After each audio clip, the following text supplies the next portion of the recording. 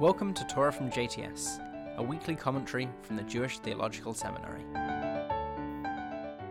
This week's commentary for Emor was written by Dr. Abigail Ehrman, Assistant Professor of Jewish Education in the William Davidson Graduate School of Jewish Education at JTS. Opportunities in Jewish time. I had to think twice about what day it was today. In fact, since we've been sheltering at home, there have been many days where I've had to think twice. Like most families with children, I have our daily schedule posted prominently in our kitchen to add some much-needed structure to this time. But still, the days seem to stretch on. When Friday rolls around, though, there is a welcome interruption to our normal rhythm as we begin our Shabbat preparations. Despite the benefits of our carefully orchestrated routine, and there are many, Shabbat offers us a 25-hour window to think, do, and be differently than the rest of the week. In many ways, this is one of the key messages of Parashat Emor.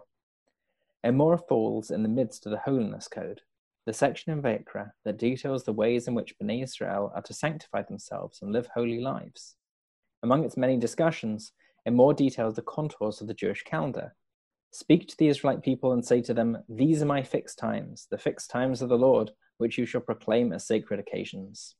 What follows is a list of key dates in the Jewish year, Shabbat every week, and festivals throughout the months. It is only now, in these uncertain times with countless anxieties and unknowns, that I've come to fully appreciate this structure that Judaism imposes. The rhythms and rituals of Emor pull us away from the normalcy of our everyday and mandate that we consciously and constructively create holiness in time. It is deceptively easy to get consumed by the happenings, both significant and trivial, of our individual lives. Emor, however, reminds us we are part of something greater, an unfolding story, an historical past, and a religious tradition that extends to our current moment and far into the future. As we're all pushing a collective pause button, these messages certainly have new resonance. How will we be in this moment?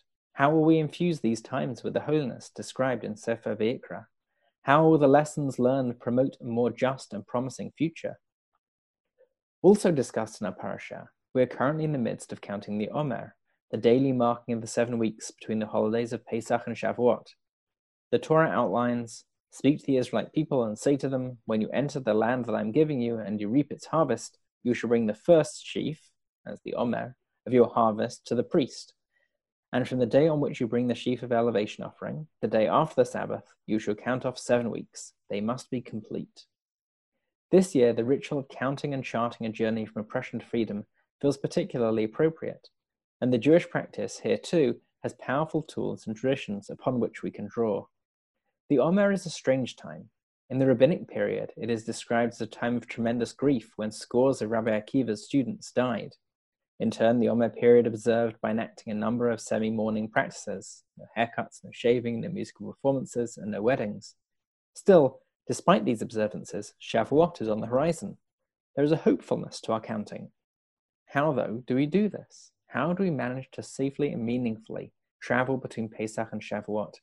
How do we navigate the difficulties of the journey and arrive at our destination not only intact, but better, changed? In her recent New York Times op-ed, Emily Esfahani Smith offers Viktor Frankl's theory of tragic optimism as a possible path forward. Tragic optimism is the ability to maintain hope and find meaning in life despite its inescapable pain, loss, and suffering. Individuals who embrace this experience despair and stress and acknowledge the horror of what's happening, but even in the darkest of places, they see glimmers of light, and this ultimately sustains them. She continues to explain that, even more than helping them cope, adopting the spirit of tragic optimism enables people to actually grow through adversity. This is no easy task, and some of us are wired to do this better than others. Still, the Omer offers an opportunity to embrace this stance and cultivate this disposition. In the midst of it all, can we hold on to the hope that Shavuot is coming? In addition to the suffering, can this time also serve as a time of redemptive meaning and hope? Preceding our parasha is further support for this understanding of Jewish time. In Sefer Shemot Parashat Bo, the very first mitzvah is given to Bnei Israel, the mitzvah of Rosh Chodesh. Setting Rosh Chodesh in the Jewish calendar becomes the first mitzvah of a free people. This required that they be in tune to the natural rhythms of the world around them, notice shifts in nature, and in the waxing and waning of the moon. With that mitzvah, they embraced both the world in which they lived and elevated it to a sacred purpose.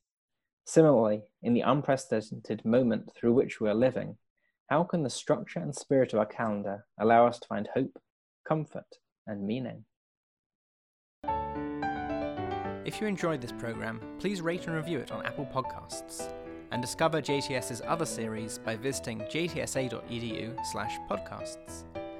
To learn with JTS faculty in live online classes, visit jtsa.edu/online, and you can get in touch with us by emailing onlinelearning@jtsa.edu.